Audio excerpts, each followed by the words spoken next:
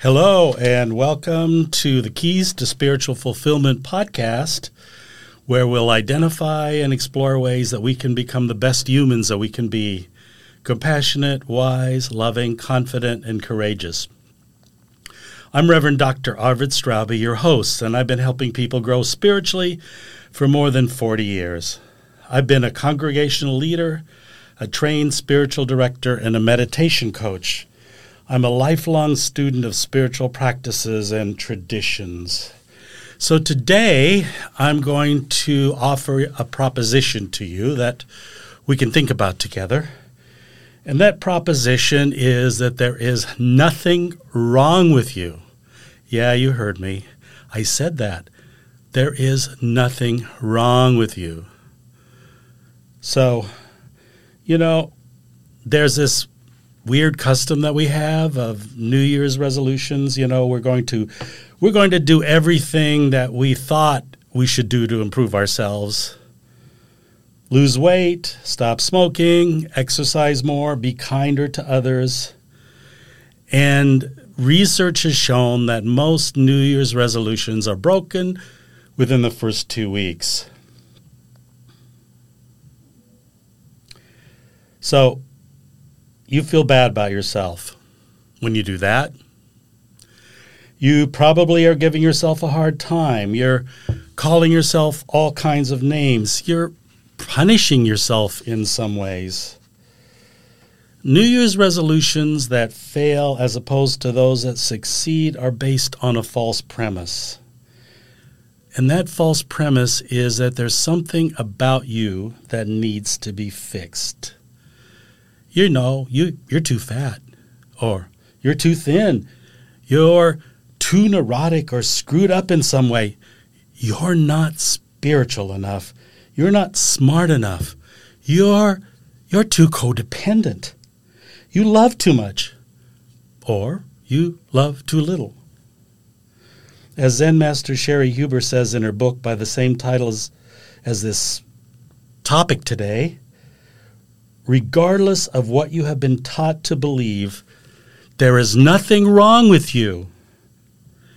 She talks about how we are trained from a very early age to hate ourselves, or to at least hate some things about ourselves. And this is the cause of so much of our suffering. These thoughts, that patterns of thinking and feeling that we're so taught early on in our lives that somehow maybe helped us to survive psychically or otherwise, they're no longer serving us, and they cause so much suffering. With my spiritual direction clients, that's maybe the most frequent thing that we work on, is these voices that say, there's something wrong with you, you're flawed, you're bad, you're not sufficient. But there is nothing wrong with you. So, I know you don't believe me, or maybe there's some part of you that's arguing, well, but you don't know me. There is something wrong with me. But all the great spiritual traditions, if you look deeply enough, I'm not talking here about the Western Christian tradition of original sin, because in Judaism and Eastern Christianity, that is not a doctrine that they believe. But in all Christian traditions, we're told that we are children of God. In Buddhism, we're told that we have at our core a Buddha nature. We have the perfect flow of the Tao, the way things are through you. Okay, so go ahead and think of all the arguments you have with me about why you're constantly needing give yourself hate messages to keep yourself on track. Because you'll go wrong, bad wrong, unless you punish yourself for certain things you do, think, or are. Well, back in the late 1700s and early 1800s, the Universalist movement, the Universalist Church was founded in America.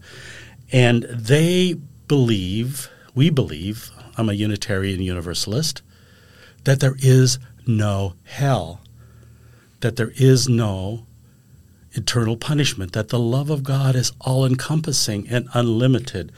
And that's what those universalist evangelists preached after the revivals that made people scared of hell. And the main arguments that the other Christians had against the universalists is without the fear of hell, there would be no morals. Without the fear of hell, our natural evil would show itself.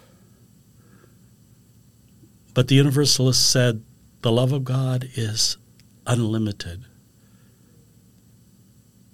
They said, in its essence, at our core, there is nothing wrong with you.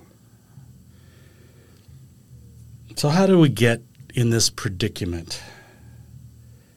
You know, like I said earlier, these voices in your head have been instilled from the beginning of our lives. And maybe those voices were needed to cope with the difficult circumstances of our early years.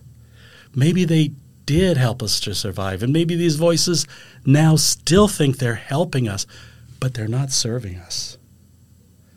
You know, the way of putting those voices in our heads is the way that people have of making us do what they say. And you know, they had to work really hard to instill those messages of self-denial and self-hate, because we are born with the knowledge that there is nothing wrong with us. And we've internalized those messages so deeply now. So part of the work of spiritual growth and spiritual fulfillment is not to believe everything we think. I don't have any tattoos. I've got nothing against them. But if I were to have a tattoo, it would say, don't believe everything you think. Our thoughts and emotional reactions are conditioned. They're not core to who we are. This self-denigration, self-hate in extreme circumstances is actually the ultimate addiction. And you could even say that all the other addictions are based on this proposition that there's something wrong with us, and we try so hard to fix ourselves, and we don't succeed. And so in order to escape from that pressure, addictions have a field day.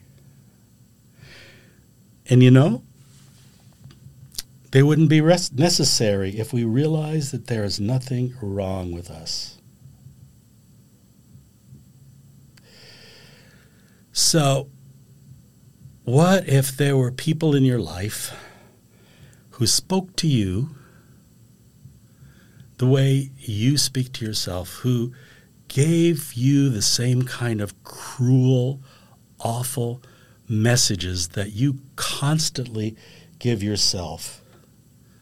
You're stupid, you're fat, you're hopeless. If you had any self-regard, we would not let other people talk to us the way we talked to ourselves. This has been an important message that I've tried to take to heart in my own spiritual growth. You know, it's difficult work undoing these false beliefs that were instilled in us that tell us that there is something wrong with us. And I preached this when I was a minister in congregations many times. And I don't think I've ever had strong a reaction to any sermon topic as to these. People really got upset. People had all kinds of arguments. You don't know me well enough to say there's nothing. Let me tell you what's wrong with me. Let me tell you what's wrong with me. There's something so wrong with me. I'm going to propose a no-risk proposition.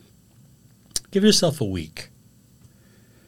So if you quit giving yourself verbally abusing messages for a week, and you notice that you start being a horrible person, then you can beat yourself up double the week after that and catch up on your self-abuse.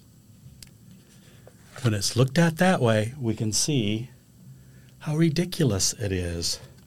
From her book, There's Nothing Wrong with You, Sherry Huber, the Zen master, talks about when you don't hate yourself, you won't be chronically late. When you don't hate yourself, you won't be chronically early.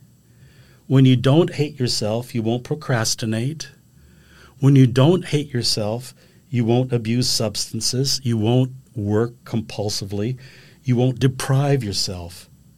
When you don't hate yourself, you won't depress your feelings. You won't try to be perfect. You won't worry too much. You won't worry about worrying too much. When you don't hate yourself, you won't have to depend on others for approval. You won't believe the inner judge. You won't reject your inner judge. You won't punish yourself. You won't overindulge yourself.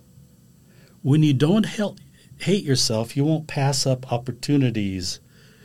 When you don't hate yourself, you won't be afraid of yourself and always try to improve and improve others. Here's an important point. I really want this to be conveyed. Don't reject that self-critical voice. It's conditioning that's deep at first, and that voice can be made less and less loud. You see, what we resist persists. The Zen master Thich Nhat Hanh, in talking about how we can use mindfulness to heal from these self-critical voices, asks us to recognize that these voices are a hurt part of ourselves. Your feelings and thoughts are part of you, even the ones that you don't want to believe and you don't want to act on, but they're still part of you. And if a child that you love were to come to you with these kinds of messages, you would love them instead of punishing them. So don't reject this hurt child. In your imagination, you can embrace that hurt part of yourself and say, I hear you. Tell me what's hurting. I hold you. I will listen to you. I will love you. But don't let it have power over you. You know, you're not here to become an acceptable person. I'll say that again. You're not here to become an acceptable person. You're here to accept the person you are. The Dalai Lama gathered to himself a group of Western meditation teachers some years ago, and they were having conversations about, what are the challenges that Western meditation students face. And he kept hearing a word, a concept, that he couldn't understand. Self-hate. Low self-esteem kept coming up. Low self-esteem. And he looked puzzled. And he turned to his translator. And his translator tried to explain to him, what the English term low self-esteem meant. And when he finally got it, he broke down in tears. Evidently, we Westerners are particularly good at self-hate. We're pretty good at low self-esteem. And more so it appears than in Asian cultures and in Tibetan culture. And it causes so much suffering. If we could accept those hurt parts of ourselves and help to heal them, but not act on them, help to heal them from the core belief that there is nothing wrong with you, so much suffering can be released. Our life is a gift, not a project. Certainly not a self-improvement project. And we are a gift. Our bodies, no matter what they look like, are a gift. Our emotions, all of them, are a gift. Our affections are a gift. Our skills and talents are a great gift. So use what language you like. You are made in the image of God. You are a beloved child of the universe, a child of the earth. Your essential nature is the Buddha nature. Your existence is a unique, one-time miracle. In all of time and space, there never has been, and there never will be, a miracle like you. If we can only believe and act on the belief that there is nothing wrong with you. This has been the Keys to Spiritual Fulfillment with Reverend Dr. Arvid Straube. Let me respectfully remind you that life and death are of ultimate concern. Life passes swiftly by, and opportunity is lost. Wake up. Wake up. Do not squander your precious life.